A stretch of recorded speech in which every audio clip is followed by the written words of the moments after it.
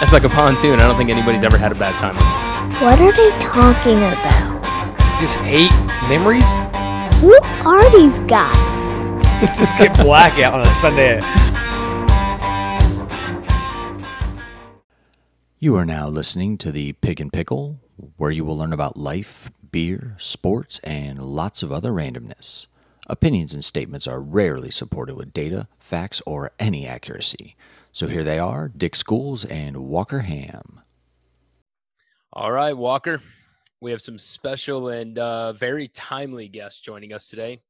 Yes, we do. Yeah, these two guys are friends of the show, and together they have over 50 years of experience in the financial world, so they are old. They're both financials advisors for GCG Wealth Management and work with their clients every day to build an investment strategy that is tailored to the individual's needs. Everybody is different. Obviously, your world is different than mine, Walker.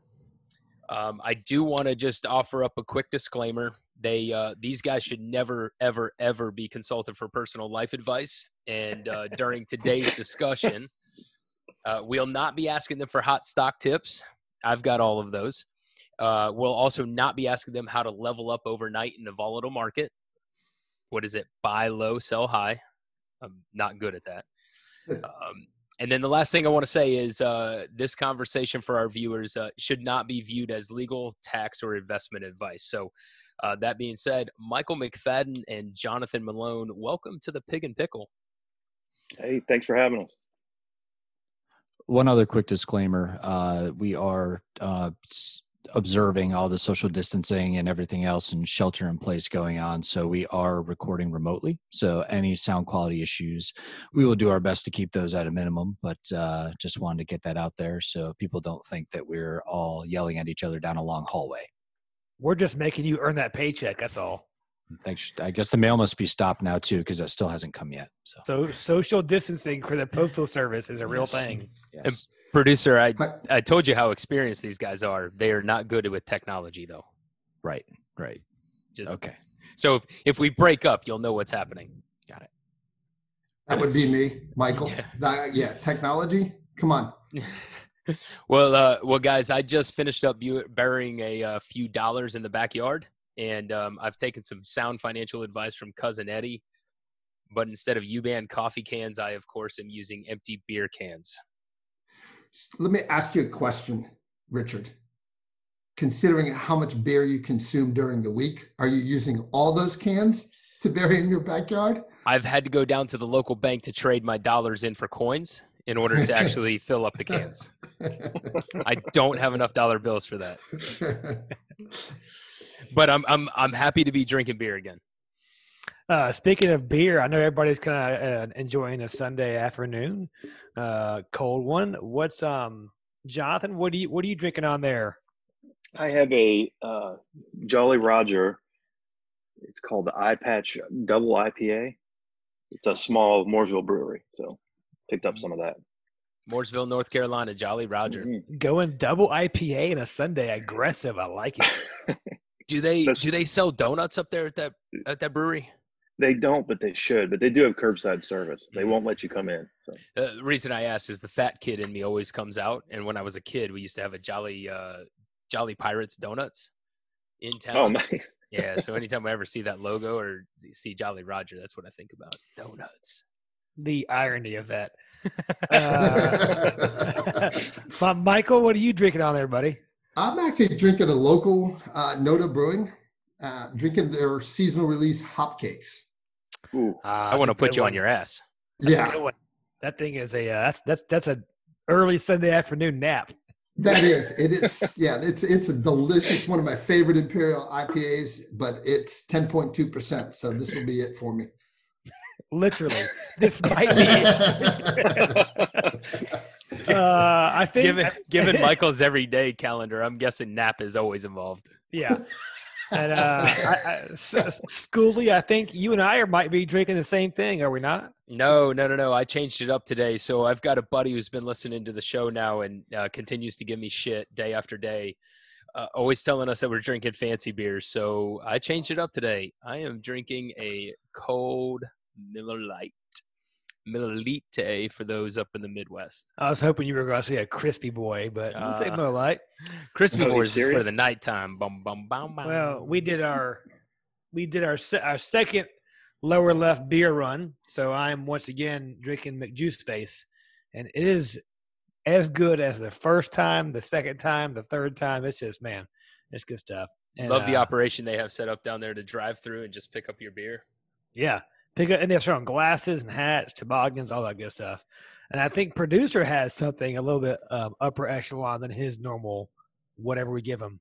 Yeah, since I'm able to buy my own beer now, I have a Founders All Day IPA because I did not plan to stop drinking after this is over. So this is a pretty good, easy drinking IPA. That's you can literally drink it all day, and I'm going to try to do that. Did you go for the 15 pack at the store? Yes, I did. Awesome. Or the 19.2 ounce. No. Those session IPA big boys are awesome. Uh-huh. So, Some Well- of my favorites. well, guys, again, thanks for being here. I guess being in your house, since we're all under shelter in place. with I'm in what's my going mom's on basement. forever. With all that's going on, I think, this is probably a hard question to answer. But do y'all feel like this is the worst market we have ever seen? And should people be really scared with the trend we've had the past few weeks and, scared based on what we know today? Ooh, starting there. Yeah. Going all in.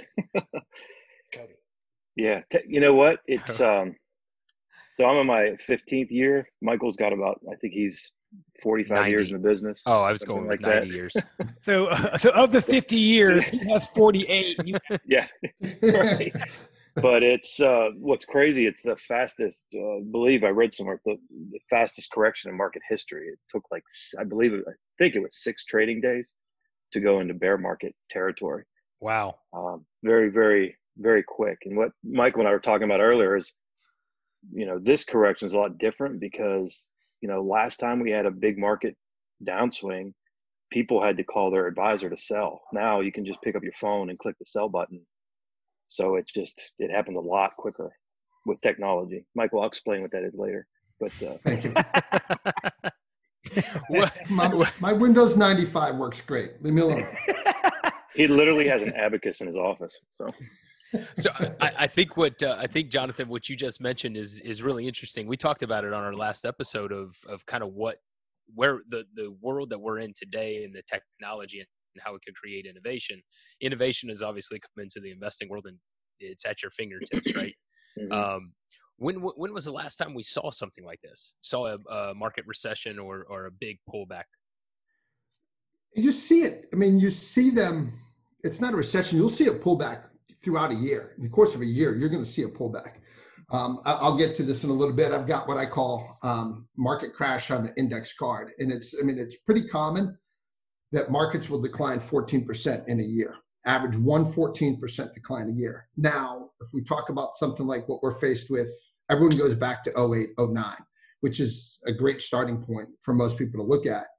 But that time span went from it started in 2007, and I can tell you the exact day that we hit bottom was March 9th, 2009. And since then, it's gone up. So what we're faced with now is we sort of had a perfect storm in that you had this, the pandemic came out. It was announced that there's this, COVID-19 virus taking people down pretty quickly. We get that announcement, and then all of a sudden we find out that OPEC is trying to broker a deal with Russia, and Russia says no. And then that starts the market turmoil is when we saw that big down day on Monday. I tell you, the Russians are always involved in all the bad stuff. Is it just And me? China. They tamper. China. They tamper. I mean, no offense to anybody who's Russian listening to the show. There's probably not anybody, but I mean, it was like, oh, they fixed the election. They're the entire reason Trump's in. Now can those guys catch a break, or is this well deserved? They make good vodka. They do. I mean, really, I blame Rocky Balboa. This is all his fault. So a couple of follow-up questions here. what we're experiencing right now is not just COVID. Then it's not just the impact of the healthcare world and the loss of consumer demand by people staying at home. You mentioned OPEC. There's an oil issue that's happening as well that's helping to push this kind of peak to trough effort along. Well, there's a price war going on in oil right now, and it isn't being talked about. Obviously, I mean, like everybody knows right now, the COVID-19 coronavirus, that's obviously dominating the headlines. But drive by your local gas station. I just looked this morning, $1.79 for a gallon of gas here in North Carolina, in the Charlotte area. Yeah, that means down in South Carolina, it's only like 83 cents. Exactly. And you get a free handgun. But really what's driving the markets, I think the problem right now is obviously the pandemic and then the economic impact it's having, as we're all witnessing, small businesses having to close for the time being because of the social distancing. And you mentioned it a little bit. We've gone through this. We say it in retail a lot. We go from peak to trough depending on consumer behavior. But in the financial world, we're really seeing that happen right now, right? We went from the peak, we bottomed out, we bounced back, and you said it's one of the quickest rebounds. Is there a long-term, do we think that this is going to be volatile for long-term? Well, I think it's hard. Everybody's crystal ball right now is hazy, and we're trying like a hazy IPA. Make sense. You're right. Hey, all right. Right. I mean, what's crazy? There's been, we were talking about earlier that a correction is what, a 10% drop in the market or more, and then there've been 27 different market corrections since World War II, back when Michael started in the business. And yes. But he's right. I mean, that 14% correction, you don't realize it happens all the time. And I just think what we're hearing is a lot of supply chain stuff is further down the road, because we rely heavily on, some certain generic prescription drugs from China and so much different stuff overseas. So it's safe to say we might not be done yet with the volatility. Yeah. Right. But it's hard to tell. I'll give you a quick story real quick. Is that redundant? Yeah, it's kind of like how you took the word individual and then pluralized it. Individuals. In 2007, when we started to see the pullback happen then, I was sitting at a racetrack with my uncle gambling. Does that make sense? Yes, because it's you. I was drinking. I remember I had a Miller High Life in front of me, not a Miller Lite. I had a Miller High Life in front of me, and we were gambling on ponies, thoroughbred track in Columbus, right outside of Columbus, Ohio, and the market just absolutely tanked. Is that good? Is that good advice? No. Should you do that? You're asking for the guy here who will occasionally go to a casino. Every 3 to 5 years, you can find me at a craps table in a casino somewhere. I enjoy it, but it's, Oh, is that a sight to behold, by the way? Let me just the dumbass grin that he has on his face. He's like shuffling from left to right on his feet, almost dancing in place like a fucking idiot. It's amazing. He doesn't play poker well then. No. Craps, baby. I like craps table. Guys, what's the difference between a recession and a depression? Depression's been thrown around a couple of times here lately.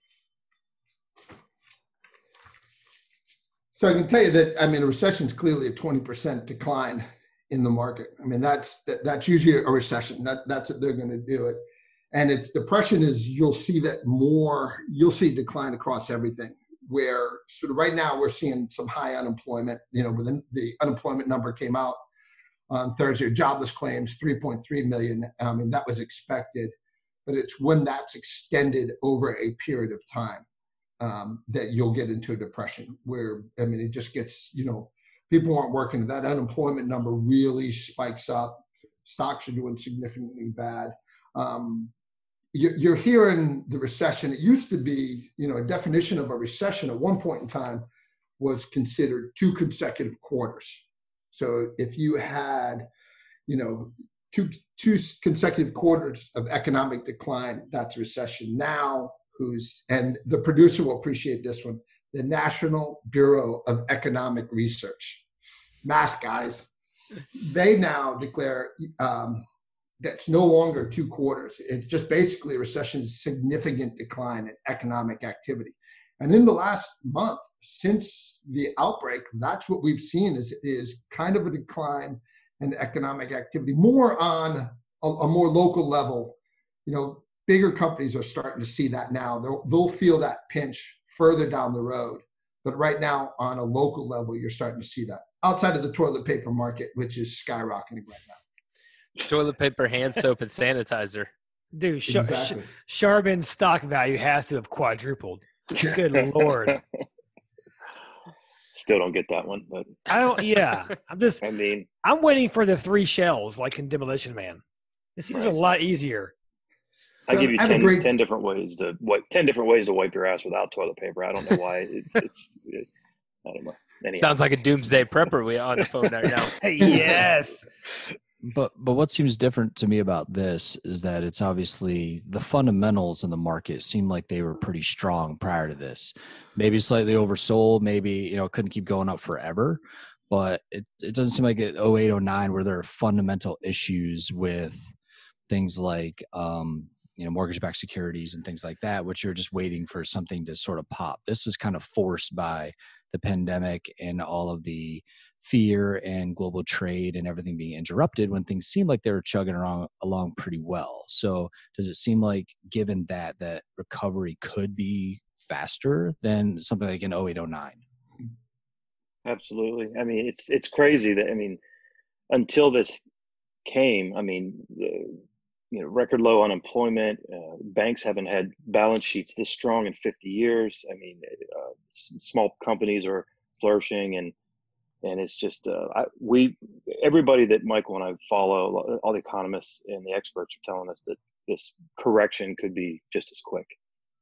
We need some good news on this virus, some momentum forward. And producer, you're exactly right. Coming into this, initially it was not caused by economics. Initially, it was just this pandemic virus that started this downturn in the market. And then again, like I said, I go back to that oil price trade war that went. But yeah, economic wise, the country was doing well. Everything was going great. And even Europe was starting to pick up. Activity over there was starting to pick up, and China was fine. But again, it's this virus spreading through. So I have to agree with that statement that we probably will come out of this faster. I think it's part of the reasons, I think you stay invested during this time. One, it's happened so fast, it's hard to make moves in this market. But I think the recovery, it's going to take time, but it will be a faster recovery than normal. You said something a second ago. We're due some good news. We need some good news. My conspiracy theory is, and hang on now, is that we go. The media doesn't profit off good news. Joe Exotic's got a conspiracy theory. I think I'm probably the furthest from Joe Exotic in this podcast. Right? Have you looked at a mirror during this quarantine time period? Yeah. I don't have blonde highlights and a mullet yet. Yet. You're right. They're white. Wait till Halloween. That's going to be awesome. The number of Joe Exotic outfits will be amazing. But I do think it's one of those things with this. You mentioned we need some good news, and we do. But it's the cliche of people don't report how many successful planes land. They only report the ones that have engine failure and crash and things like that. So I guess my thing is we want good news. Is it really going to be possible in an election year, again, not political, to actually get good news from the media right now? Or it's hey, they're printing money off of all this, let's face it, tragic, horrible news. It's coming. We've had so much bad news. I think, as we see a decline in the spread, when it finally peaks, then I think you'll start to hear some of the good news come out. And that's what we're looking for. I saw a great, I was trying to think, it was on Twitter the other day. I was trying to think who it was, Joe Weisenthal, Ian Bremmer, some of the hedge fund managers I sort of follow on Twitter just to see what their thoughts are. And they were asking, they said, we won't see a bottom till we see this virus peak, which I thought was a pretty interesting perspective on that, is that we're not going to see a bottom on this until this virus peaks. And I think we're probably, if you follow some of the other countries and how the virus has progressed, I think this coming week, we're really going to see this number jump through the roof. So he thinks that this bear market has a little downward trend to go. Yes. I think you're going to see, we saw it last week. You had 3 up days in a row. And then Friday, we gave a portion of that back. So I think you'll still see volatility in this market. Gotcha. What defines a bear market versus a bull market? And is there like an industry standard, like benchmark? You mentioned earlier, recession or depression has to be so many quarters in a row. When it comes to bears and bulls and all that stuff, pigs and pickles. Who doesn't want bacon and pickles? Delicious. If I were putting my money anywhere, I'd put it in pig. Pork bellies and frozen orange bellies. juice. No, but yeah. So, how do you do? I guess the bear market, bull market. How do you define? Like, what's the difference there? And is there a quote unquote? Everybody wants the word benchmark. Yeah, a correction is going to be 10% or more, and then the bear is when you get into 20% or more. And that's what we're saying. It took 6 trading days to get into that bear territory. Pretty scary how fast it happened. So, back in 2008, it took a lot longer, but to get into that, but then we stayed there for a while. So, and it's probably fair. We live in a culture of hyperbole. Everybody's the best and the greatest of all time, and this is the fastest of all time. Due to some of the media rhetoric and also the forward-looking projections, we probably hit that bear market that fast because everybody was thinking, okay, if this thing really does shut down, the economy shuts down. Is it fair to say Wall Street's looking at this and pricing based on futures, based on what they think is about to happen, and then it'll course correct if we get better news? I've always was taught that the stock market is a leading indicator. So it's always sort of looks 6 months down the road. And that's why if you listen to most economists, most of these prognosticators out there, they're going to tell you the next 6 to 12 months. You never hear them say anything beyond that. It always seems to be this 6 to 12 month window. They won't say the next 18 months. It's always 6 to 12 months because that's kind of what the stock market prices in. That's why, on Thursday, I think they were prepared for that, not for the jobless claims number. The stock market itself was prepared for the jobless claims number. And I think that was why we didn't see a decline on Thursday when it came out still over 3 million. That's crazy. Is that the highest it's ever been? Or second highest, I guess? In 1 week, I think it was the highest in a 1 week time frame. Nuts. We've seen the decline in Walker's physical appearance over this time period. I'm sorry. Who has a case of donuts at the ready right now? Well, technically it's not a case. I only have 14 left. So 24. How many did you start with? How many were there? Well, it was a case. It was 24. It was 24. Oh, you're the math guy. Well, I don't know. I like how you try to go, oh, the boys had 8. You are one of the boys in your house. Saturdays are for the boys. So you had 7 and your 2 kids split 1. No, I had a couple. I absolutely had a couple. This is also the fastest decline in your physique in history too. So yeah, we were talking about that on the last show. Like, there's no middle ground here with this shelter in place. You're either going to come out of this thing 30 pounds and a full-blown alcoholic, or you're going to, take the bull by the horns and be a great chef and all those good things that none of us are going to do.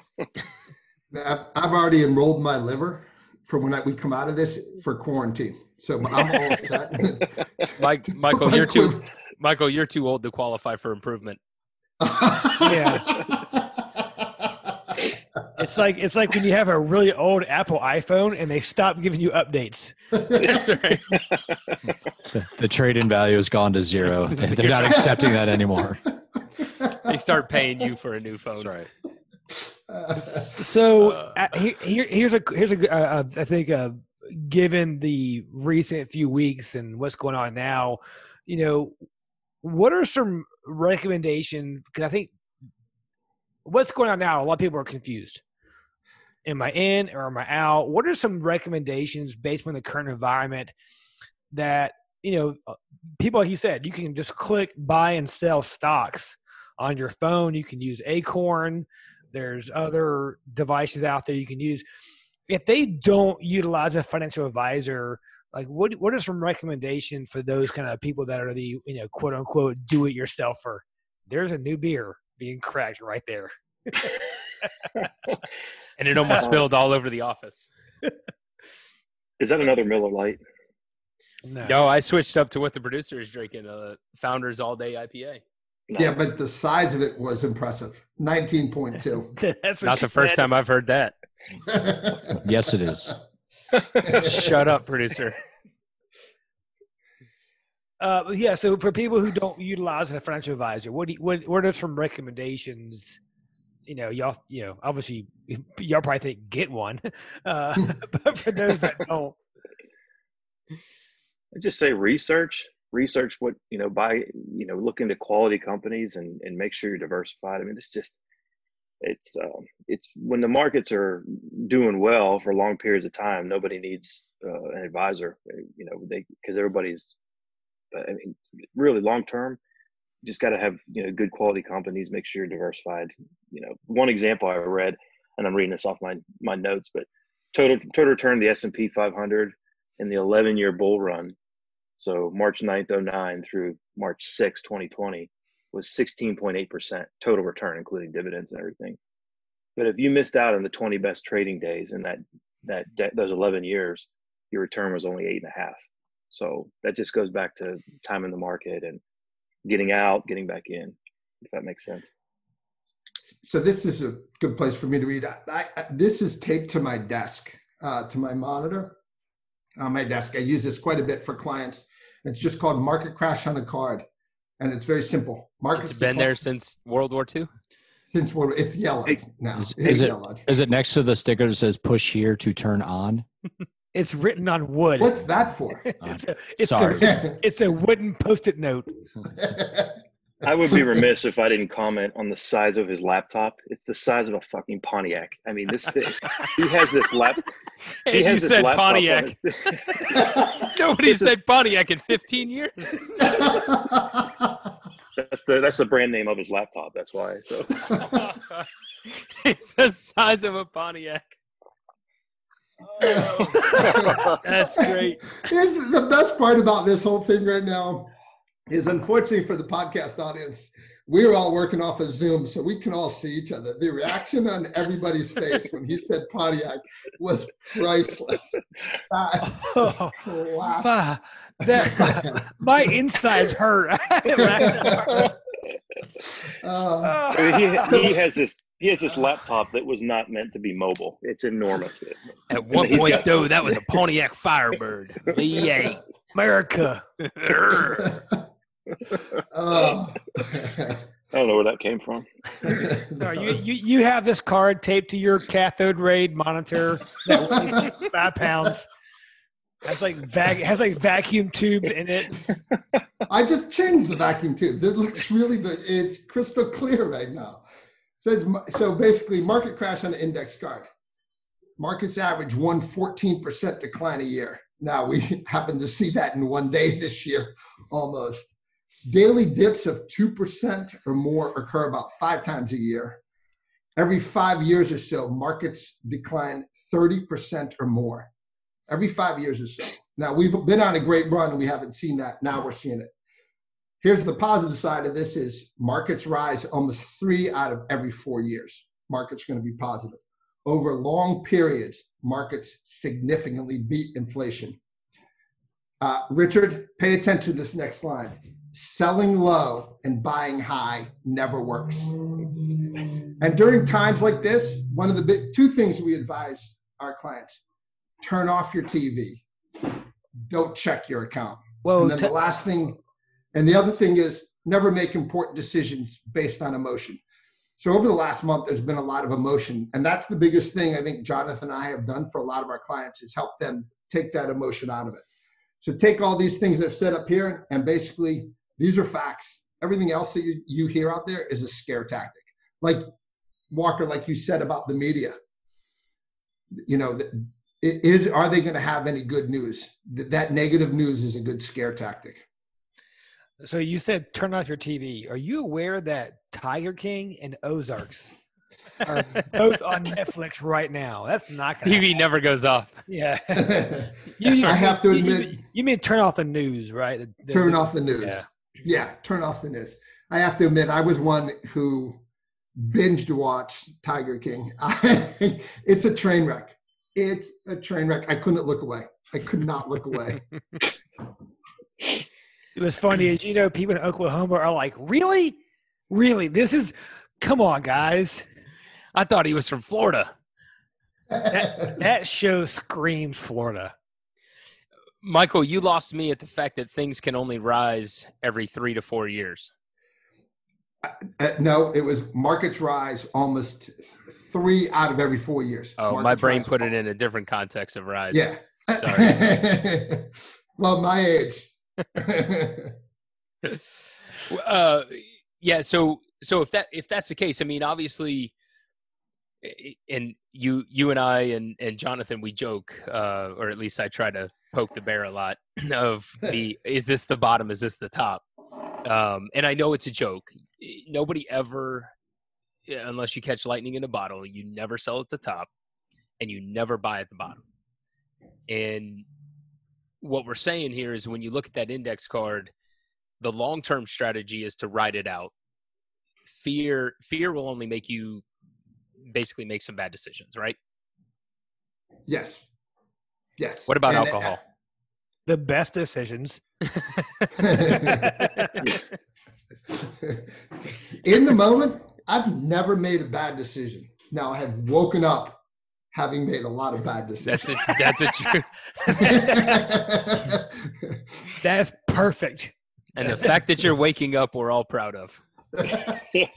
Good for you.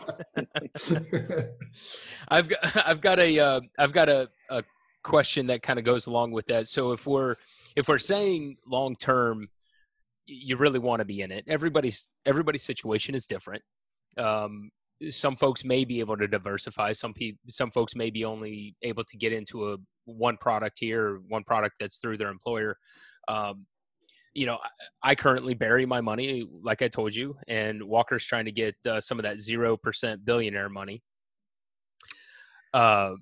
So with that said, give us a couple of examples of different products that are available, just high level. What is available for the everyday person to go invest in or to be a part of the financial strategy?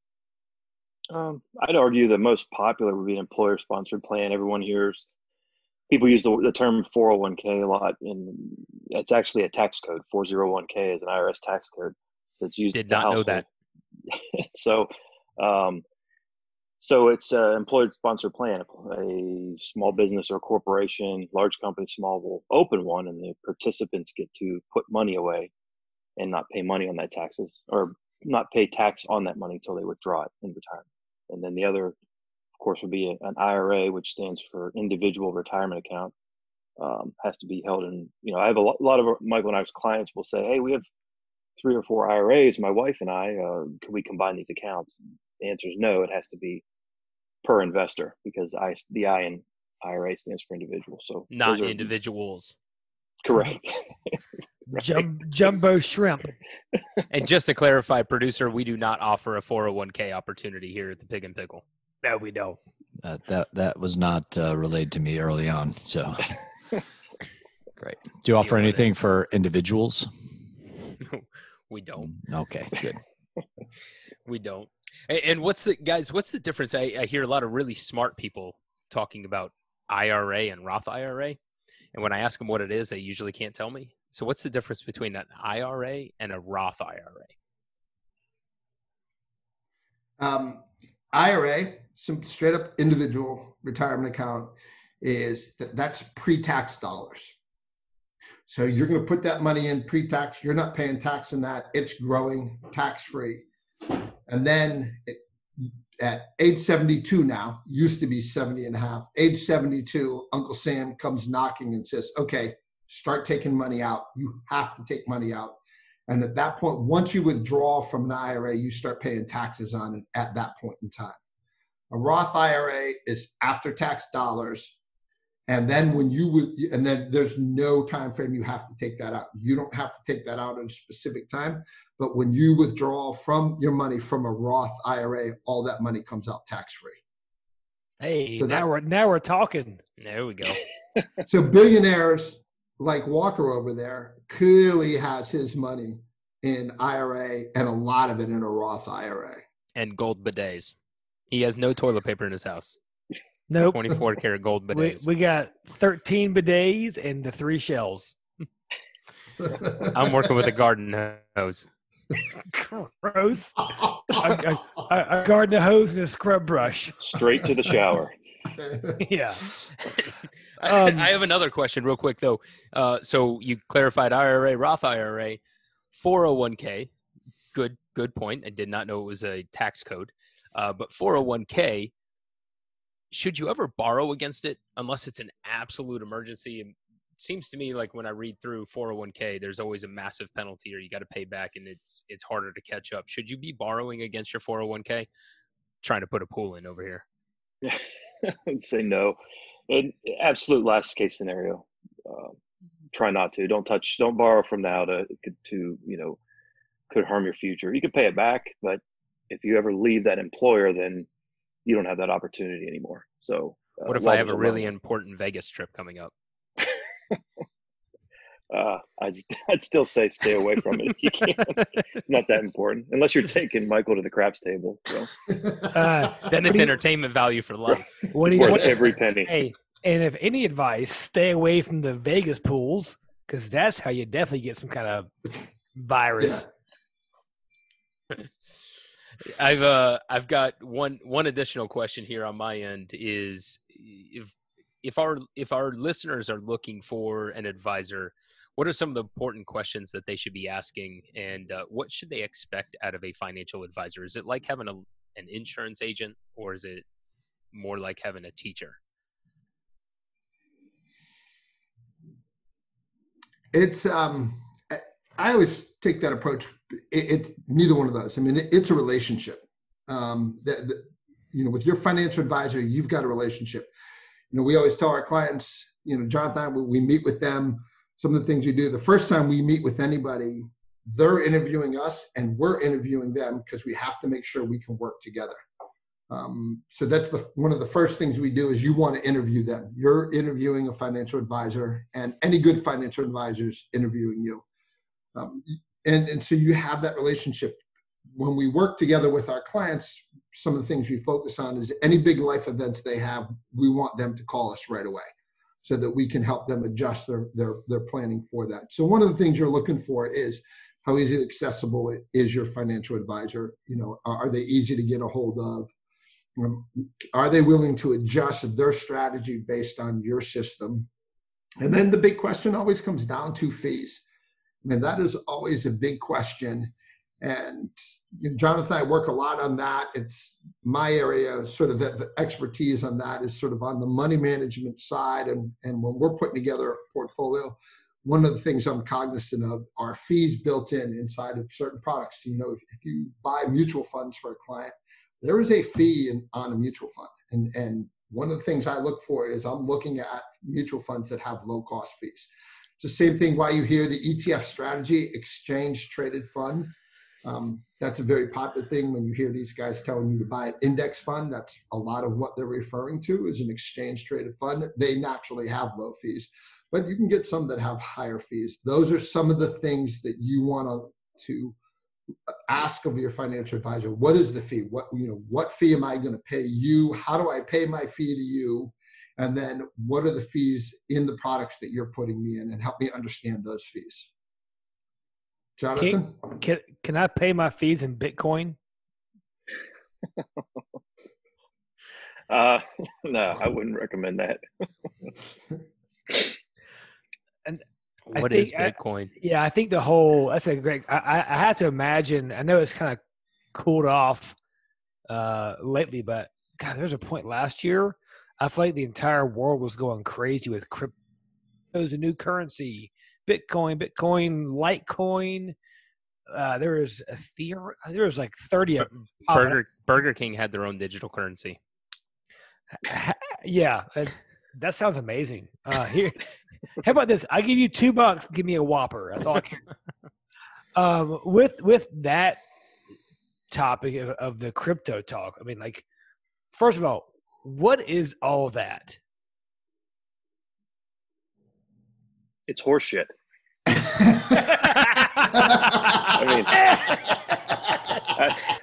That's the answer I wanted to hear. Yes. We can leave it right there, probably. And that, folks, is a great show. Thank you, everyone, for listening to the Pig and Pig. I was going to give it a little more respect and just call it Chuck E. Cheese coins. Yeah. I mean, that's it's to me. It has the same it'd be value worth as more those- to me nowadays than exactly. money. Yeah. I feel like it's one of those things where it's like you better be prepared to light on fire whatever money you put in that, right? Because there's nobody controlling it. There's no rhyme or reason. It's like hocus pocus, I feel like.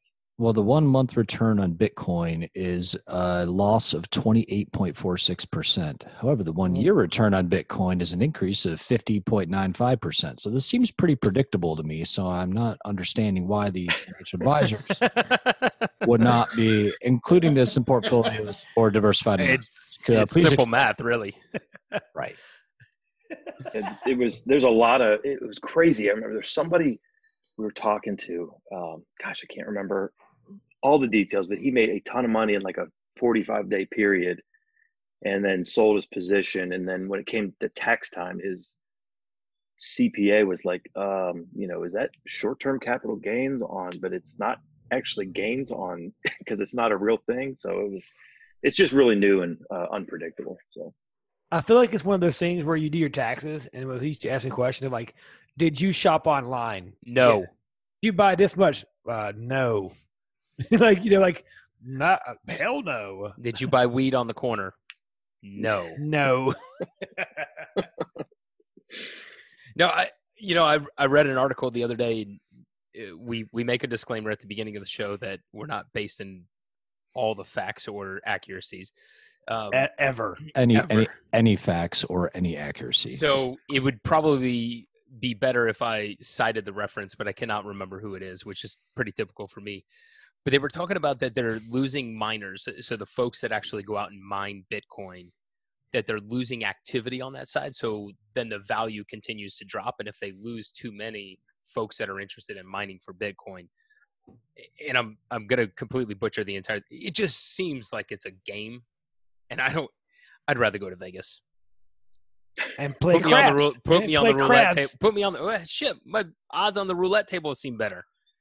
So I may age myself right here, but let me ask the question. You aged yourself when you got on. Mining. So, producer, you're from West Virginia, and mining, they dig a hole in the ground, right? I'm not from West Virginia. I went to school there. My wife is from West Virginia. I'm from Western New York. My apologies. I did know that. Same thing. So when you went to school in West Virginia, you understand mining means digging a hole in the ground. Very different. Yes. Yes. So this Bitcoin mining, are you digging a hole in the ground? You're pretty much digging a computer hole in the ground to try to find some sort of blockchain. I guess I don't even understand it. The one thing I would say is you dig a hole in the ground, pour money into it, and that's about it. Pretty much. Yeah. The one thing I would say, right? Yeah. Always buy a boat. Always buy a boat. Great idea. What does boat stand for? Break out another 1,000. Break out another 1,000. I lived that life. It was a small boat. A dinghy? So it was only break out another 100. Is it a dinghy? It was a John boat. We had some paddles. Playing with your dinghy. The one I've been asked about Bitcoin a million times. I have no idea what it is. I don't understand it, and so therefore I don't invest in it. But when we talk about we've all been taught that the American dollar is backed by so our currency is backed by gold. At least that used to be the thought. I've never been to Fort Knox. I don't know if there's gold there or not. So how do I know if that is any different than Bitcoin? I don't. It's just a learned behavior. But I just don't understand either one of them, and maybe I just haven't been around Bitcoin long enough to really grasp how to invest in it yet. I think that's the case for most people. Now, I don't see that many people truly understand. I mean, obviously there are people that understand it, and you can see. I mean, there are places you can walk into, and you'll see a little sign that says they accept Bitcoin. I personally, I don't understand it, so I don't advise my clients to invest in it. I never would advise them to invest into it, but I just don't understand. It's a cryptocurrency, which, Would you? the American dollar is guaranteed by the U.S. government. I have faith in the U.S. government. As crazy as that may sound these days, I am old. We're doing such a great job. Man, this show was great till just now. That credibility just went to shit. I get it. Did Jussie Smollett just join us? I get it. I get it. You signed next to John Hancock, so you guys are best buds. You believe in that shit. Yeah, he was there. He knows these guys personally. So what's funny is you said crypto, and Schoolie automatically thinks about Bloods and Crips because his gang life from Ohio. My fingers are too fat to make the signs, but I would if I could. Yeah, sausages. Well, the other weird thing about Bitcoin is if you do actually buy something with it, like you hold Bitcoin, I guess, in this virtual wallet. And like to what Jonathan was saying about if you sell a bunch of Bitcoin, you have to take that gain somehow. How do you quantify that? But I guess the way it works is that if you don't like sell your Bitcoin and remove your position, but you buy something with Bitcoin, then the trading price of what Bitcoin was that day, it's almost like you cashed in stock. So you actually have to keep track of all of your purchases when you purchase them and when you cashed out your Bitcoin for a product. And then you have to like calculate the gain that way. So it's a complete clusterfuck. Hard pass. Hard pass. I'd invest in Popeye's chicken sandwiches though. Damn right. You're damn right. Yes. If the Popeye's chicken sandwich was publicly traded, I'm investing in it all day long. Man, that spicy sandwich is so good. Guys, really appreciate your time here today. Is there anything that we missed that you guys wanted to talk about? If you that you wanted to offer up, I really appreciate the education. And again, this is not meant to be any sort of legal, tax, or investment advice, but really appreciate the education. If there's something else that you guys want to talk about, let us know. Yeah, we just encourage people to work with the trusted advisor. Find someone. If you don't have one, ask somebody you trust to be introduced to theirs, and ask them a bunch of questions. It's best to find an advisor that is introduced to you by someone you know and trust, or if you happen to hear them on a podcast that broadcasts from Lake Norman. But that's about it. That's how I find my beer. Yeah, find people that I trust. Well, guys, again, thanks for being here. Real quick, best way to find you guys, go on what's GCG's website? What's the easiest way? Obviously, you don't give out phone numbers, but what's the website and ways to find y'all? Well, hold on. What's a website? Oh, God. You met Al Gore. You met Al Gore's dad. You know who he is. Do you still, our website? Do you still run your classified ad in the paper every Sunday, or do you just run a phone book? Yellow pages. Yellow pages. Yellow pages. You got to look them up under the white pages, but you have to use the ruler to understand which line it's on. And if you're calling from a rotary phone, just wait for an operator. He's got a switchboard. Just dial 0. Hello, this is God. Who would you like to talk to? Michael McFadden. Hold on, he's older than I am. He's in another room. Our website, gcgwm.com. GCG Wealth Management, gcgwm.com. That's the easiest way to get a hold of us. Or reach out to these guys. Take a look at these guys. There's some great pictures of you guys. Great pictures of you guys on that website. Oh, they're horrible. Yeah. No, I love them. Your wives have to be so proud. Awesome. Wow. Guys, again, thanks so much for your time, your input, and the education. Thanks, guys. And the laughter, as always. We appreciate it. Yeah, you guys. Thanks, Thank you guys. very much. Appreciate Appreciate it being on here.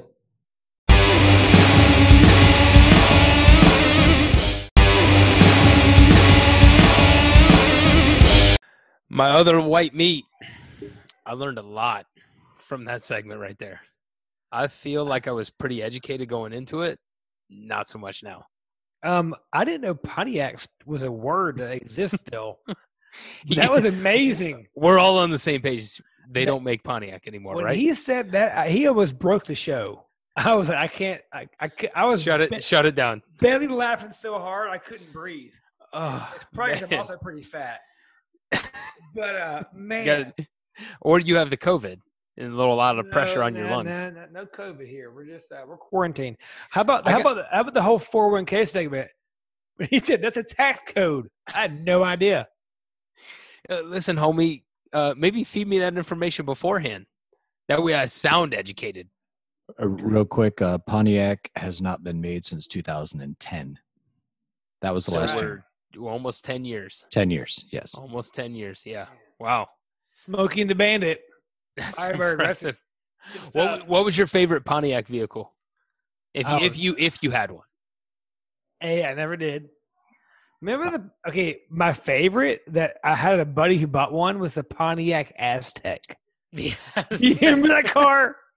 I had a college buddy. He works in politics. I think he's a lobbyist. He bought one and was like, sends a picture. And the first comment goes, "Hey, dude, what the fuck is that?" And it was like, "It's a Pontiac Aztec." I'm like, "It's terrible." That is one of their worst launches. I owned a Pontiac Grand Am GT. So that was, GT. the GT. That was the 6-cylinder. It was a 6-cylinder, the Yep. 2-door, and That's right. yep, that's what I owned. One of our old neighbors had a Pontiac Fiero. You guys remember that thing? Yes. It was the size of my queen size bed. It was the Geo Metro basically, but it looked like it was sporty. It had the It engine in the back. Toyota MR2. Remember those things? Yes. It was just like that. The Fiero had the engine in the back and caught on fire like all the time. Is that Like if Pontiac Fiero. if you got rear-ended, you had a radiator in your neck. Right. My parents used to have a Pontiac Firebird. I mentioned it on the last segment. We had a Firebird, and when the three of us kids had to sit in the back, they had 2 seats up front, obviously, and then in the back they had 2 bucket seats and then a hump. So one kid had to sit on the hump. That's awesome. No seatbelt. Remember back in the day, seatbelts optional. Remember the wagon that was rear facing, so you could see your imminent That's right. death happening. That's right. Like, and I I want to sit in that seat. Those are so awesome.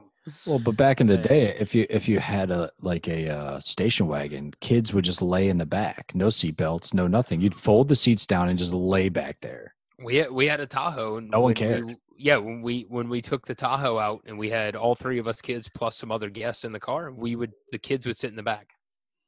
And this was well into the years when everybody was supposed to have a seatbelt. Listen, if you haven't ridden in the back of a pickup truck on the wheel hump and feared for your life, you have not lived. That's a true story. Done that. Yeah. Welcome to the South. Welcome to the South. But no, I think it was cool to hear, obviously, lots of sage wisdom. From those 2 guys, Jonathan and Michael. But it's nice to hear that they say, and you hear this a lot, don't freak out. Everybody tends to freak out. Oh, sell. Buy, like he said, buy low, sell high. Most people buy high and sell low. It was cool to hear him say, hey, you probably need to hire an expert because, the past 10 years, nobody's been wrong. You could take $1,000 and throw it in the market and you did well. That's right. Yeah. So. Yeah, the biggest thing that I took out of it was, 1, don't jump off a bridge, and don't take all your money out in cash right now. That there is a market, and if you're long term and you're willing to invest for the long term, there's going to be some sort of payback at the end of it, whatever the end may be. But I know I myself, 10, maybe 15 years ago, when I first got into the market, when I first started trading stocks with some play money, I was looking at it every single day trying to figure out, did I buy at the right time? Wait, should I sell right now? I remember buying, just to put it in perspective, I remember buying Apple at $76 a share. This is no advice. Do not buy Apple. If you don't want to buy Apple, this is no advice. But I bought it at $76 a share. I sold it at $93 a share, thinking that was the top. It's split, I think, 2 times since then. Oh, And is now $240 or $250 a share. yeah. So I lost in that equation. Well, you still won. And the thing is this, everybody has buyer's remorse and they have seller's remorse. Mm-hmm. I'm the worst. Like, I hate, Michael mentioned going to craps tables and like playing, in gambling. I had the worst buyer's remorse. I'm like, I just lost, a couple $100. Like, that was, toilet paper to get me through the millennium and the COVID-19 virus, But the other thing I learned is apparently Jonathan really hates crypto. I think a lot of people hate crypto, including myself, because I just don't understand it.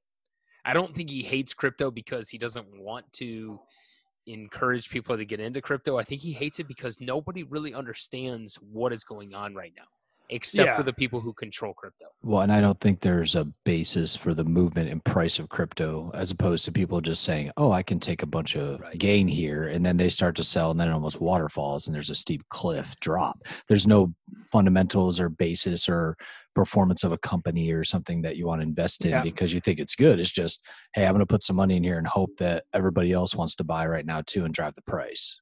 Well, less than a year ago, and I may be getting the dates off a little bit, but less than a year ago, Bitcoin was trading at $20,000 a coin. It's now $6,100 a coin. Do you remember the what was the Social Network, the movie with the kid, the guy that played the Facebook? Anyway, Zuckerberg. Who were the guys that the Von Winkles or the Van Winkles sued him from Harvard? The twin brothers who rode. Anyway, Pappy? No, that's awesome. They're 2 twin brothers that had hired Mark, and according to the movie and all the actual facts of you read that, it's like Von Winkle. It's a weird name like that. And producer, give me a search here. Those 2 made a lot of money in their lawsuits. So Winklevoss twins. Winklevoss, not the Pappy Van Winkles. Sorry. Yeah. I'd invest in the Pappy Van Winkles. Well, the Winklevoss is invested in Bitcoin super early, way early. At one point in time, they were on paper the richest people in America because they bought it in at this is, again, not factual. I heard it from a buddy of mine that also likes to buy Bitcoin. But he said that they had bought it at 50 and rode it to 20,000. And they put they made a lot of money off Zuckerberg, the Winklevosses, when they sued him and all that stuff. Doesn't Facebook have their own digital currency? Yeah, they sell it to all the Chinese and advertisers. So the Winklevoss twins, they had $11 million in Bitcoin when it was at $120 a coin. So then when it went to 11,700, they're worth about $1 billion. So where it's at now, at about 6,000 a coin, they're probably at 500 million if they kept that same position. Wow. They did just fine. Wow. So I conversely purchased a stock back in 2009 that then went to 0.00006 cents. You don't know how much of a gamble it is until you realize that history. That happens to you, then you realize, all right, this is gambling, right? When you play the stock market, unless you're a trader, unless you're a financial advisor, and you have all the intel and the details, it's just a gamble. I've done better in Vegas than I did in some of those years. What stock was that? It was a technology company in my hometown. Well, it wasn't good. It wasn't good. It wasn't. I bought it for $1.40 a share, but I bought $10,000 worth. Didn't turn out well. So who's the guy? Jordan Belfort called you and sold you some penny stocks. Right. What is that? That's Wolf of Wall Street. Yeah. That is not what Jonathan and Michael do. No, that is not what they do. And I think the good news for us is, and where it's really important, I do still have some play money, but I do have financial advisors, and financial advisors help me to understand my long-term strategy, right? They help me to understand whether I want to be conservative or aggressive in my approach.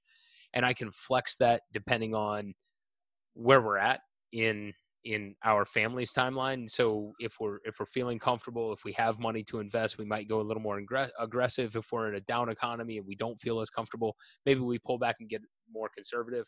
I think that's the benefit of a financial advisor for you is it takes a lot of the guesswork and a lot of the research out of your personal life and puts it on them to kind of guide you, and you work with them. And I think Jonathan said it.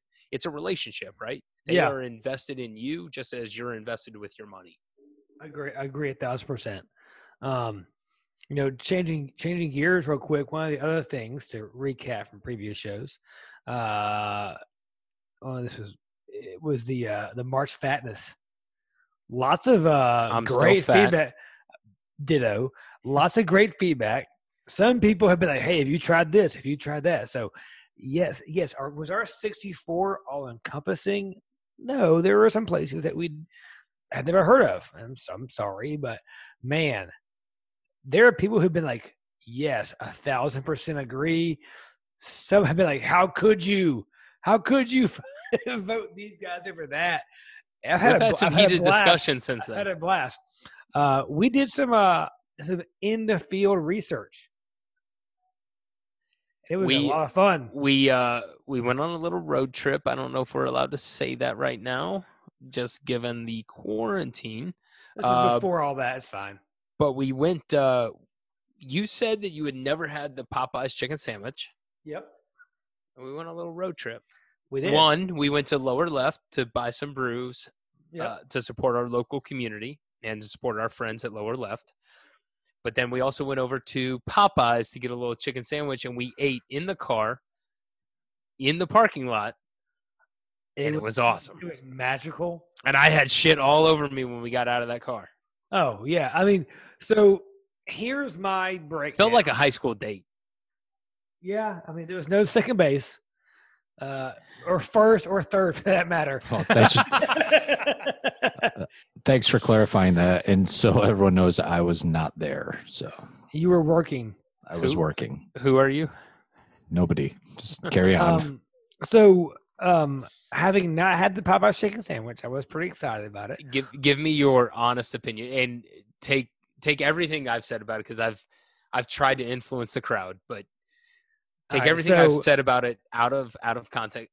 Tell me your honest opinion. So let's break this down. So we rolled down to the Popeyes we found that was nearest where we left the brewery.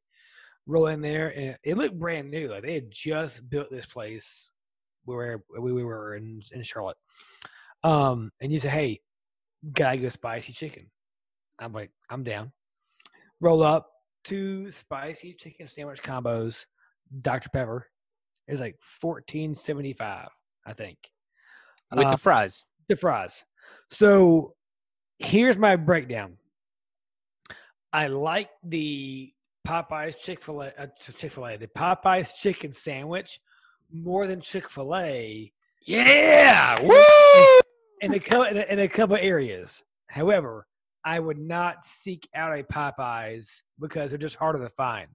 You're a loser. So 9 times out of 10, I'm going to side Chick-fil-A. But you're fake media. You're a loser. I'll tell you right now, those pickles and that bun, the spicy, is it a mayonnaise? What is it? Is it mayonnaise? Is it spicy sauce? Is legit. Let's back this up. So there's a Chick-fil-A and a Popeyes next door to each other. Where do you go? Popeyes. If I'm by myself, no kids. Yeah. Popeyes. There you go. Yeah, there we go. That's all we had to hear. There we go. Continue. There we go. I asked both my boys last night where their favorite restaurant was separately. I did not ask them together, and they both said Chick-fil-A. But yeah, they both crushed Popeyes yesterday. Yeah. They put up no fight whatsoever. Yeah. So it's one of the things like if there's a Popeyes on my exit, or there would be a Chick-fil-A soon, I would. It was good. The breading was fantastic. The bun held together. It didn't like rip or tear apart or any of that. It was pretty special. And then eating in the car was pretty hilarious. People were looking at us like, "What are those guys doing? We're just eating chicken sandwiches and fries." Just a couple of dudes, dude. Yeah, we're just doing some research. Yeah, just But no, it was. just being dudes. I'll say this. It deserved to be the winner. Thank you. Yeah. Thank you. I was at Popeyes yesterday. My wife has not had the sandwich either, so I took her there. She agrees. It is the best chicken sandwich she's ever had. And the folks at Popeyes could not have been nicer, given everything that's going on, given the fact that we need to have social distancing. They managed through it. They made sure that everybody was safe inside the restaurant. We waited for our sandwiches. We got some chicken tenders for the boys. Could not have been nicer. And the sandwich was just absolutely fantastic. I did a quick breakdown for some of our friends, and I also shared that with my wife before we got the sandwich. I said, "Listen, here's how it goes. The bread, it's a buttered brioche that maintains its texture. We have pickles that are thick and crispy." You said brioche. I love it. Yeah, brioche.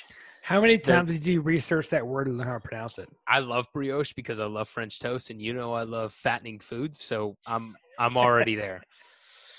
The chicken, they brine the chicken. The chicken is it's delicious throughout. So even if you didn't have the breading, the chicken would be good.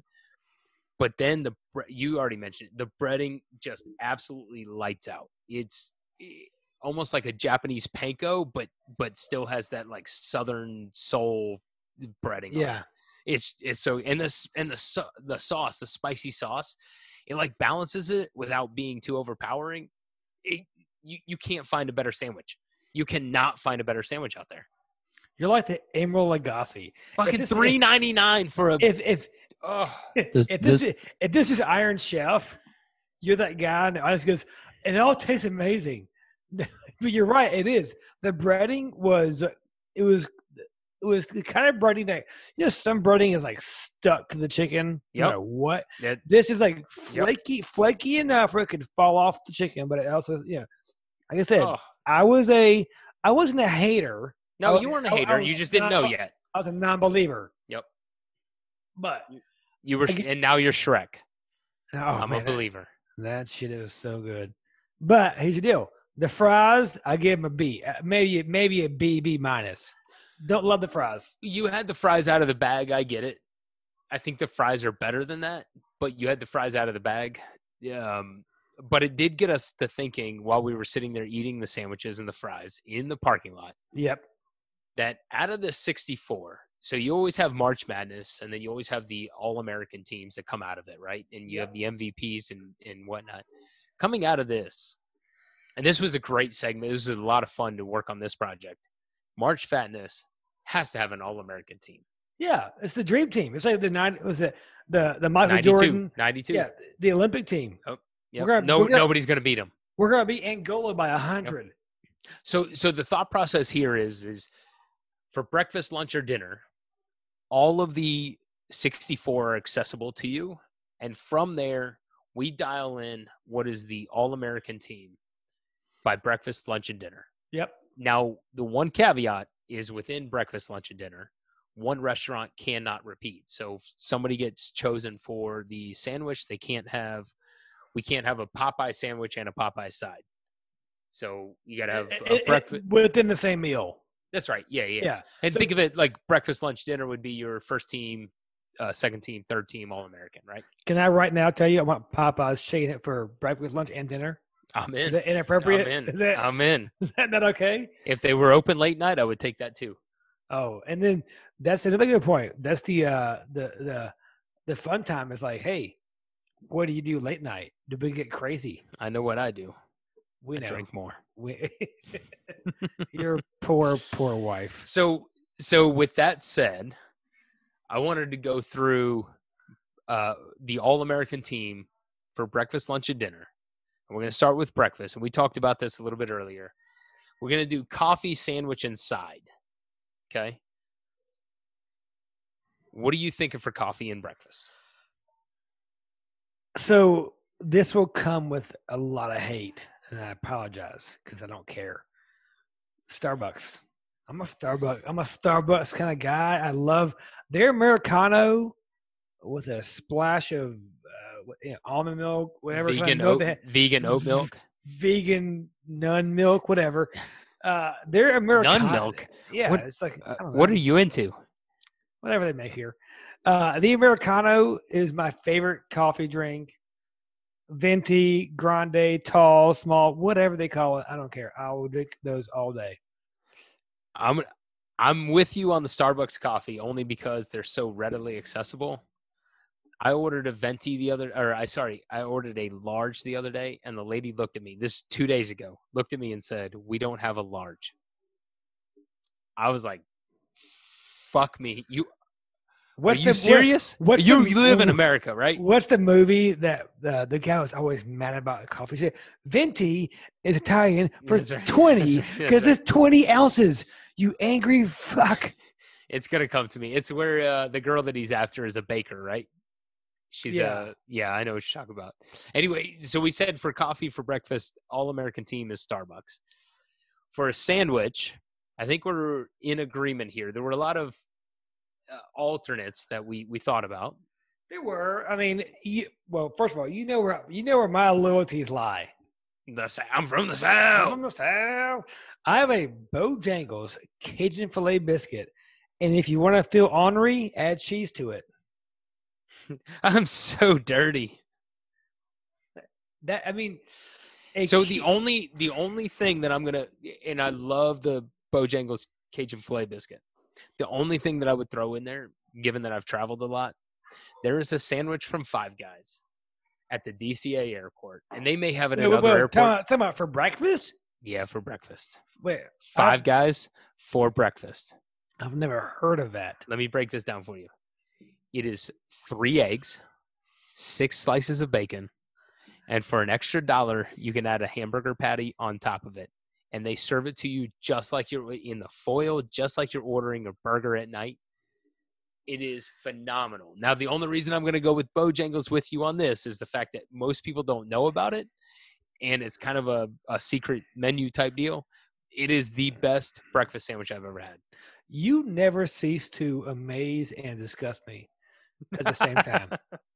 That's you and my wife both. Like, here's a question. How did you learn of such a thing? I was in the DCA airport. Obviously. It was 5:30 in the morning. On a scale of 1 to 10, how bad were your hangover? Was your hangover? Well, yeah. Yeah. In that range. So what question did you ask the unfortunate employee at the Five Guys about this? Was it like on a menu? And at what point did you say, "Can you add a hamburger patty to that?" Or is that just something that's like on their menu there? Because most Five Guys are not open for breakfast, right? This is what they do. This is why I don't know if any other Five Guys are open for breakfast. Probably not. So, but in the airport, they are open for breakfast. And it's the flight that takes you back to Charlotte. The gate is right next to it that early in the morning. I think the flight is like 6:10 in the morning, 6:30 in the morning maybe. And I'm walking up there. I'm like, all right, I see a bunch of people in line. So obviously they have breakfast. Coffee was decent. I walked up. I looked at the menu and I was like, okay, I'll take a breakfast sandwich. And it said eggs, bacon, blah, blah, blah. And then it said plus $1 for a burger.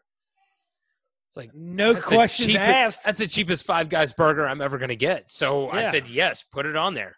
And then I watched them make it. And watching them make it, the amount of protein that they threw on top of this thing between eggs and bacon and the burger, it is the best breakfast sandwich I've ever had.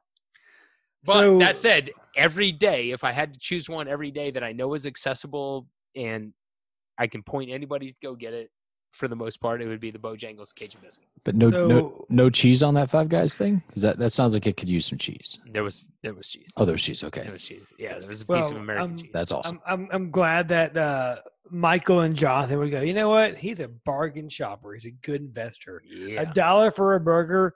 You can't beat that price. So everybody that knows me should have life insurance on me. I do. So what's your side? Side is a tough one for me because I do love the Bojangles Bow Rounds. I also am a fan of the Chick-fil-A little the potato rounds, whatever they're called. I'm going to throw a dark horse in there from college. We used to love the Taco John's the little potato rounds. Those were delicious too. That's years ago. But if I had to choose a side and you're giving me all 64 down the row, Krispy Kreme donut. Wow. Whoa, that's a good. Is that a side? Or a Cinnabon, but I was told that a Cinnabon with 800 calories can't be a side. So that's a buffet. Krispy Kreme donut. Wow. I will take Krispy Kreme donut over anybody's donuts. They are the best. Anybody? I mean, Dunkin'. Dunkin' is trash. Duck donut is too much. Places charging like $22 for 6 is ridiculous. Hard pass. Krispy Kreme is the best donut out there. For the side, it's Krispy Kreme donut. And it gives you that like sweetness in the morning, and it's so pillowy, soft. The problem is this: could you have just one? Are they like a Lay's potato chip, or do you crush a 12-pack? If I were a guy going to Vegas with no inhibitions, no moral compass whatsoever, it'd be like going out there and just getting one hooker. You can't do it. I'm getting multiple donuts. It's happening. I don't understand. Producer? Yes, producer? I'm not sure about that comparison. I think it's the same. I think it's the same. Oh, where you're going it's the same. Yeah. Okay. All right. So I'm not gonna argue. I think that's a good all-American breakfast. All right. So moving on from the most important meal of the day to lunch. I think lunch is my most important meal of the day. I would agree. That's when I get the most hungry. So therefore, it's my most important meal. I second that. So I think it goes without saying that for lunch, the Popeyes spicy chicken sandwich is the entree. It's not even close. It's the king. It's the king. It's the new king. If you're gonna go eat fast food, something other than a sit down Mexican restaurant, Popeye spicy chicken sandwich.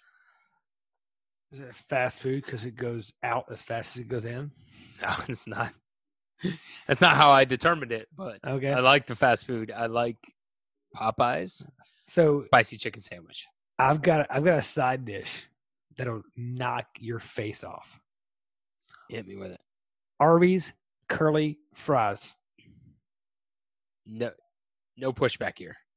Whoa, None. really? None. No pushback here. Like Arby's is like one of those places like I love their sandwich. They have some good sandwiches, and their advertising. Hats off to them. We have the meats. Pretty funny, but they're missing the mark on the fact that their curly fries are freaking delicious. They're the best. It's a cult following. And I told you before in the last episode when we were going through the bracket that the horsey sauce, Arby's sauce combined, that's your fried dipping sauce. Yeah. It's delicious. I'll get down with that. What are you drinking at lunch if you're going to one of these? Ooh. One of the fast food restaurants. So even though I'm from the South, I'll get a lot of hate. I don't do sweet tea. A lot of people are like, oh, how could you not do? You give me a cheer wine. Sweet tea sticks to the roof of your mouth, to your teeth, to the bottom of your tongue. It's disgusting. Yeah, I can't do it. Nope. But cheer wine. Delicious. And here's the deal. I want cheer wine, but I want the Jimmy John's tiny pellet ice. The ice is key. So then I throw to you, Sonic has the best ice and the cherry limeade. Ooh, yes. See? I think Sonic's cherry limeade with that ice is the rule. They use that pellet ice too, right? A little small, like no. Size they would call it Sonic ice. I understand that, but it's like a little small, like the size of your thumbnail. It's like Yeah. big, yeah. Great for a good cocktail. Yes. Yep. Yeah, that cherry limeade's awesome. I would agree with Mhm. that. Yeah. So you want a Trump cheer wine, which is from the South. I love cheer wine, but that Sonic Ice with the cherry limeade, yeah, that for a drink at lunch. If I had to choose it, that's the one I'm going with. And I'm not from the South, so According to Michael, you're from West Virginia. I forgot. And we're from West Virginia. They fought All for right, the North. So let's recap real quick. Lunch, Popeyes, spicy chicken sandwich. Happy spicy. That's right. All American. Arby's curly fries. The drink is the Sonic Cherry Limeade. And I'm sorry, Sonic Cherry Limeade. Yep. Styrofoam cup. Of course. That's a Southern thing. such a great thing. Yeah. No sweat, just a great Hard pressed to find that out in California right now. question. That and gluten. Right. So here's a question: Do you do a dessert at lunch? Are you asking me? I know. If you're asking me, Sorry. then the answer is rhetorical. All right, listeners, that's called a loaded question. I know the answer. I'm always doing a dessert. What's your dream team? Now, here's the deal. I'm talking dream team. You're not Christian Leitner who just stands there and looks cool. You're like Magic or like Jordan or Pippen or Mullen or one of the guys that It stands the test of time, right? Yeah. Stands the test of time. One of the things earlier at breakfast we didn't hit on was Cinnabon, and I think Cinnabon stands the test of time. But it's not one of those. Well, it's not one of those things that I could add to my breakfast or add as a dessert at lunch. You do a dessert breakfast? Yeah, hold on. That might be my snack between breakfast and lunch. Awesome. But I'm just saying, like, Cinnabon stands the test of time, right? It is delicious. You know exactly what you're going to get. High calorie count if that's what you're looking for. But I can't add it to my breakfast. I can't add it to my lunch either. So I love the Frosty. The Frosty is lower calorie, not low calorie, lower calorie. But I got to have a couple of those salty, crispy fries to dip in it. So I'm going Wendy's Frosty with a couple of fries. Chocolate or vanilla?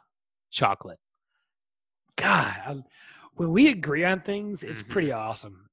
Dude, the world is right. You cannot beat. Hey, Wendy's was in the Final Four. Should have won. Maybe should have won. It could, arguably, but that Frosty.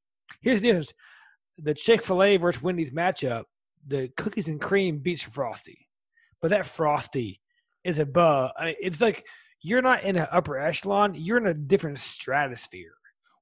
And you're not going to have that cookies and cream shake at lunch. No. The Frosty, you get a small Frosty. You get a small Frosty with a couple of fries. I don't know what the calorie count is, but I'm just going to assume it's less than 300. Doesn't matter. It might not it's be. March Fatness. Doesn't matter. That's true, too. Here's the deal. You can get the kid-size Frosty and a small fry. They're both dollar menu items.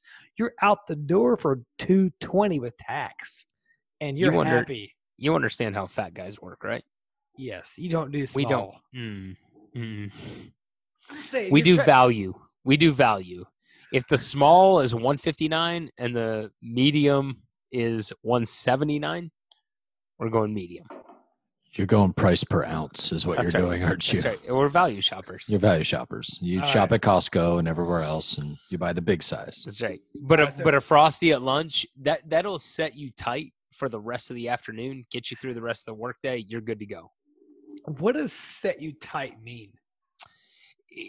Tighten up your gut a little bit, just like expand it a little, like you're not empty. Like I should wear sweatpants? Not yet. You don't have to wear sweatpants until dinner time. Like Joey from Friends? That's right. These are my Thanksgiving pants. It just puts a little pressure on the waist belt, and then from there you can go. I feel like there's a missing market for men dress slacks with elastic waistbands. Sansabelt? Yes. Sansabelt. We had it in the 70s? We need Michael. Bring it back. Michael back. Get back. Bring it back. But Sanzabel, we need to bring it back. Absolutely. With the Popeyes sandwich, we absolutely have to have it back. Have to. So we're now at dinner, which some people say is the most important meal of the day. Dinner might be the hardest one to choose the All-American team. Well, we're gonna do it. There's so many options, and so I'm looking forward to the feedback from our devoted listeners. But we have a couple of goodies in here. So, It's probably going to just be nukes. yeah. Well, here's the deal. Nukes eatery, a salad, a soup. It's probably going to be the end of it, right? Be my guess. Yeah, sure. Well, here's the deal. We added a second side dish. So for Right, dinner, we're going to do a drink. We're going to do an entree. We do 2 sides and a dessert. yes, because let's face it, We're fat. it's dinner. I'm fat. This is you're fat. This is March Fatness. This ain't March 30. This is March Fatness. When we started this podcast a few months ago, the producer had 5 pounds to lose. He now has 15 pounds to lose. At least, and an income to Science. overcome. That's true. Science. All right, so let's get started. Where do you want to start with? You want to start? You want to go? Let's do side, this drink. side, No, let's drinks? do the drink. Let's knock the drink out. All right. So, who here doesn't drink at dinner? Oh, we all do. Cool. Me too. All right. So, on that list of these, so one of the rules is trying to stay in the list of 64, right? Yep. And so, due to some esteemed research from a producer, Chipotle has margaritas, has margs. Chipotle margs. Chipotle margs as a drink. Now, here's a question. When you do margs, are you a blended or a rocks kind of guy? Rocks. Yeah. The, You just Rock Chipotle- salt rim. the Chipotle one is only rocks, so yes. Rock Would be the salt way to go. rim. Rocks, yeah, salt. Yeah. rock salt And rim. because of that, I'm going with them. Yeah. I'm yeah. Rocks, margs, salted rim, sign me up. I mean, when we found one restaurant that did alcohol, we That were was a locked win. That was a winner. in. We were locked in. Can I get a side of queso with that too? Yeah, and more tequila. All right, so let's go sides. So, what are the side? Well, both sides. You guys have a the word could be comfortable relationship with. We love our sides, especially at dinner. Culver's cheese curds. So this You is a don't know- northern thing. It's a northern thing. No, I don't think cheese curds are a northern thing any longer. Producer, correct me if I'm wrong, but when people taste cheese curds and they understand what a cheese curd is, especially a fried cheese curd, they get on board pretty damn quick. Well, you fry pretty much anything, and it tends to add some specialty and some, flavor that you can pretty much eat anything fried, right? So but cheese curds especially, they're Fried Well- Twinkie, fried Snickers bar, Right. fried cheese curd. You had to state Fried fair. We're at the If I wish I Carolina were. State Fair. So here's a question. So best food ever.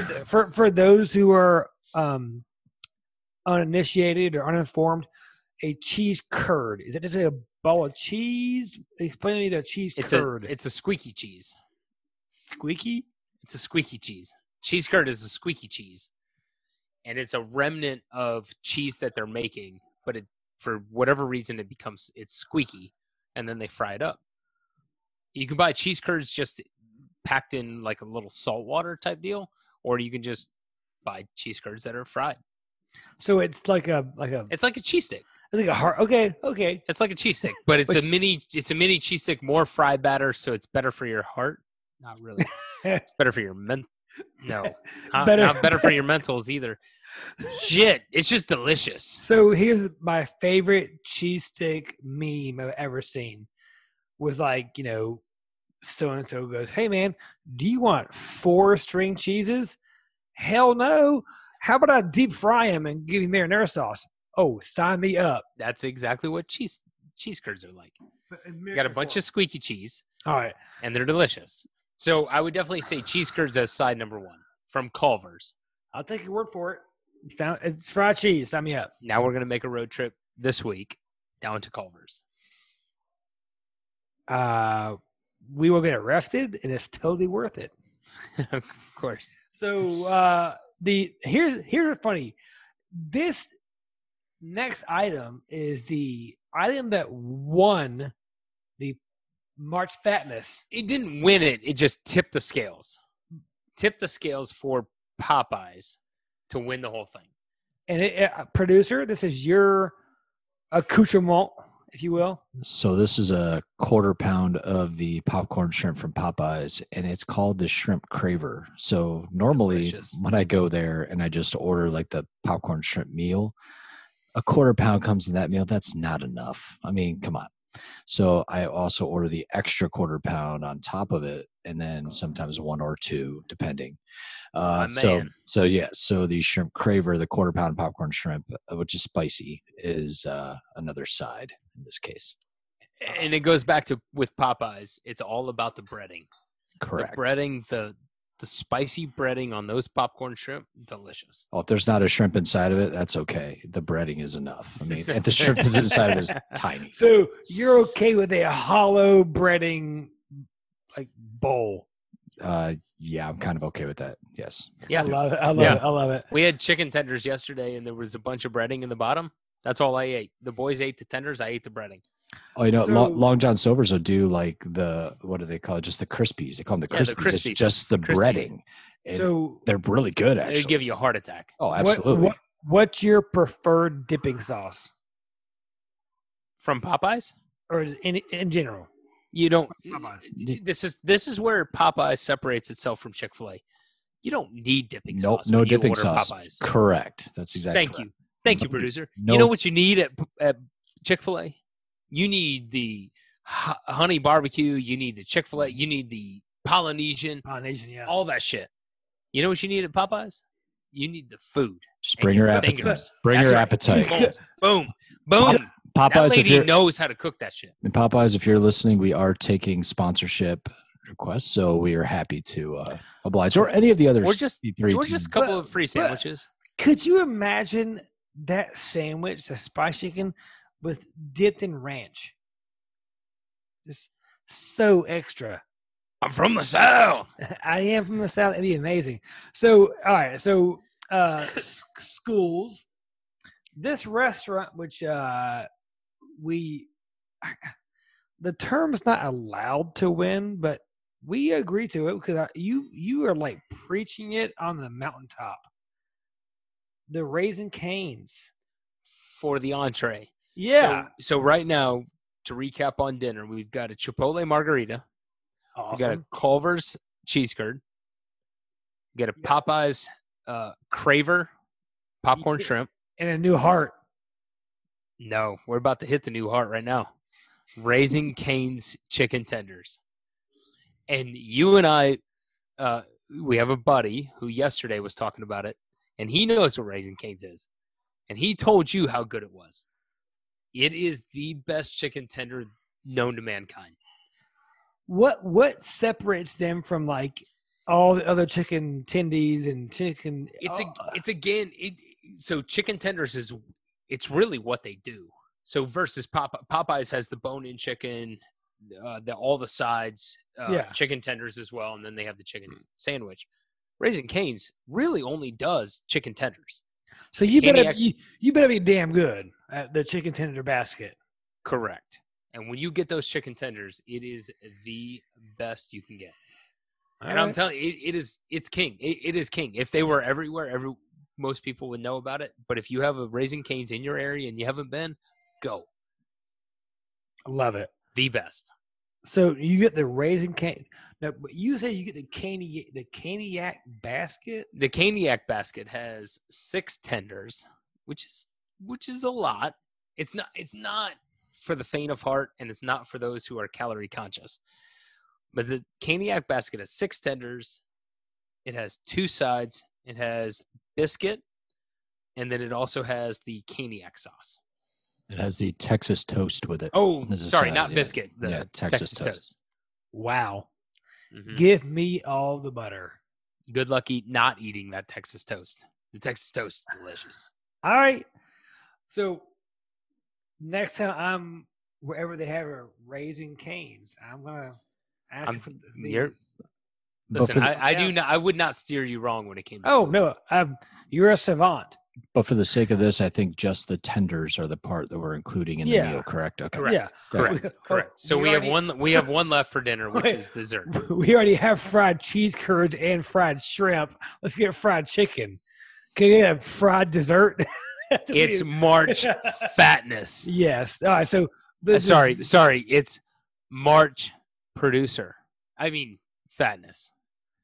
Yes. Wow. So our dessert is great because I like how the fact that this is an item we both agreed on, and it was like no questions asked. No questions. Go It's ahead. the Chick-fil-A cookies and cream milkshake with whipped cream, cherry on top. There's nothing better. When it comes to fast food, there is nothing better. Yeah. It's you, it's the kids. You push the kids away, you stomp on their face, you drink the milkshake until it's all gone, and then you're like, oh, sorry, kids, it's gone. I could easily have that milkshake 3 times a day, breakfast, lunch, and dinner, and not feel bad. It is good. I'm not sure why it's so good. Maybe it's the overall hospitality of Chick-fil-A, but it's so good. Nah, it's delicious. It You give me is- 2 things. It's that Five Guys burger breakfast sandwich that I was talking about earlier, plus that Chick-fil-A. Those are the 2 things I'm eating all day long. So if you're on an island, you and Wilson stranded, those 2 things. I lied. Popeye's chicken sandwich. Yes.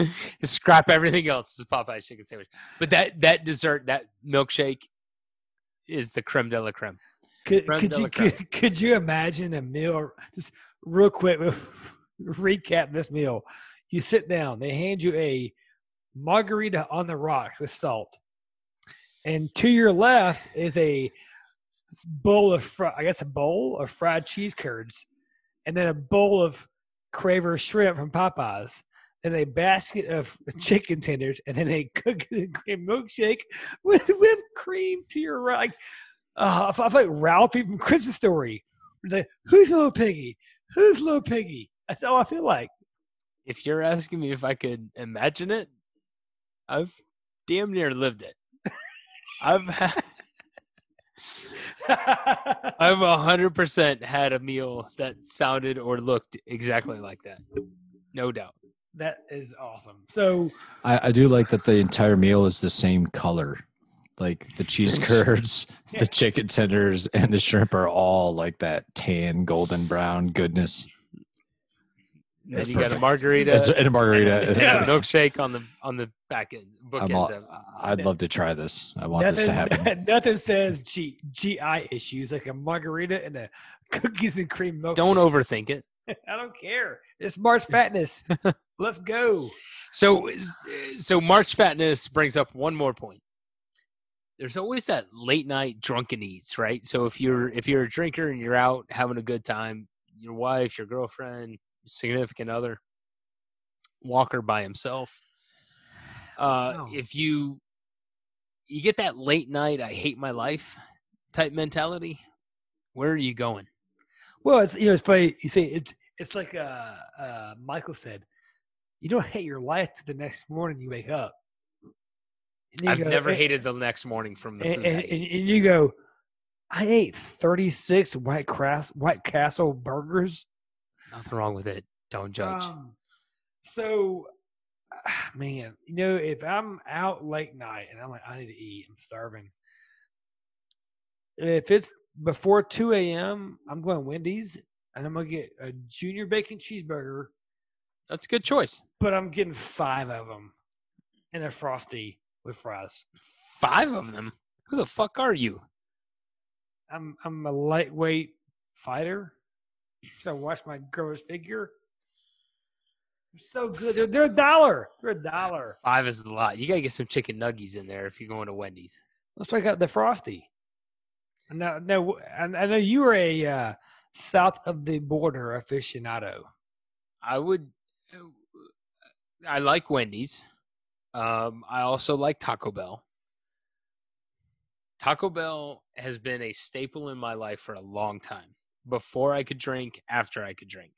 And those are two different things. And if you know, you know. And before, which is probably 10 years ago and beyond, you could get a chili cheese burrito, which is the best drunken late night eats. And I'm not going to tell you that it looks good. I'm not going to tell you that it looks appetizing. But it is the best thing that you could possibly get. It's delicious. It is absolutely delicious. The only other thing I would say on top of a Taco Bell chili cheese burrito is a White Castle crave case of 30 sliders. Take those 30 sliders home, mow through as many as you possibly can before you pass out. Wake up and try to figure out what you did. A crave case of 30 sliders. What you did was eat White Castle, so that's pretty bad. And unless you've had White Castle with booze, you don't know what I'm talking about. I have. When you do a White Castle 30-pack, do you just wake up on the toilet, or do you better be pretty close. Okay. Yeah. Fair. Yeah. All right. The onions late night. The onions don't digest, FYI. They don't. As I'm looking through this thing, what I realize is late night food really doesn't make sense. No, of course not. Yeah. It just doesn't make sense. And for the folks in the South, what time is Cookout open till? Are they open until that's a good midnight, 2 o'clock? At the earliest midnight. How do you even place an order there? Drive through. No, I mean, how do you decide? At least with Taco Bell, I know I either want a taco, a burrito, or something on chips. Oh, you just get a smorgasbord. You get a burger, a corn dog, 8 nuggets, fries, and a milkshake, and it's like $3.99. See, it just doesn't make late night food just doesn't make sense. But man, it is good when you make that bad decision. I agree. I'm going to agree with the Taco Bell side. I'm just not going to agree with what you order there. Doritos Locos Tacos and some cinnamon twists is a pretty solid late night order, which I've done multiple times. That's a good one. So, see, I grew up on the Mexi Melt. Mexi Melt is that was good my. I could house a dozen of those. I think the honest answer here is no matter what, late night, I hate my life. Your decision is Taco Bell. Taco Bell. No matter what. We don't have to get into what are you ordering. It's Taco Bell, right? You can get that weird bleach pool Mountain Dew. Yeah. So what we're saying is this. Taco Bell, if you're listening, we're buying. We're in for a sponsorship. and since we're too drunk to drive to multiple places, we really can only go to one for late night. So be Taco Bell. Taco Bell. So Taco Bell. I have a Taco Bell story I think is worth telling because if here's a good challenge. Some guys at work did the $20 Taco Bell challenge. What is that? You go in there and you spend $20 on food at Taco Bell. And think about what that gets you. A lot. And hit to eat it all. Sounds like breakfast. Oh, you say that. But then you realize how much food $20 gets you from Taco Bell. That's a good one. I'm in. Do you have to sit there to eat it all? Yes. It sounds like the Waffle House challenge where it's a 24 hours at Waffle House, and for every Waffle House challenge, that thing's crazy.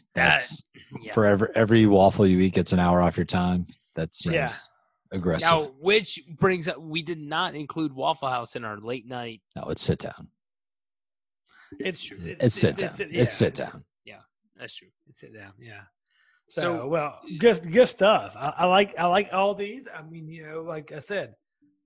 Well, the good news is should the market fall, should we continue to pull back as an economy, we've got the fast food places to fall back on, right? And I can tell you, if you want to know, reach out to me, call me, email me, text me, get on the IG, tell me, ask me for recommendations. Anywhere in the country, I'll give you some recommendations. You are the Emeril Lagasse of fast food. You're welcome. Bam.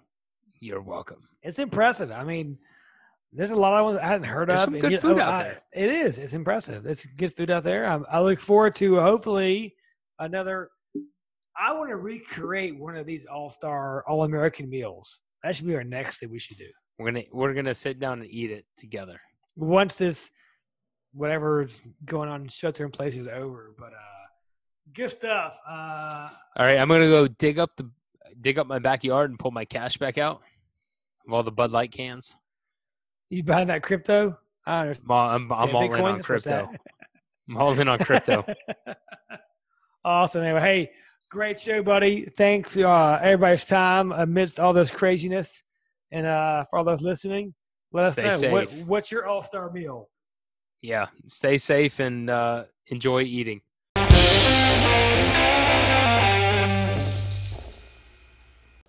Be sure to follow us on Instagram at Pig and Pickle and also on Twitter at The Pig and Pickle.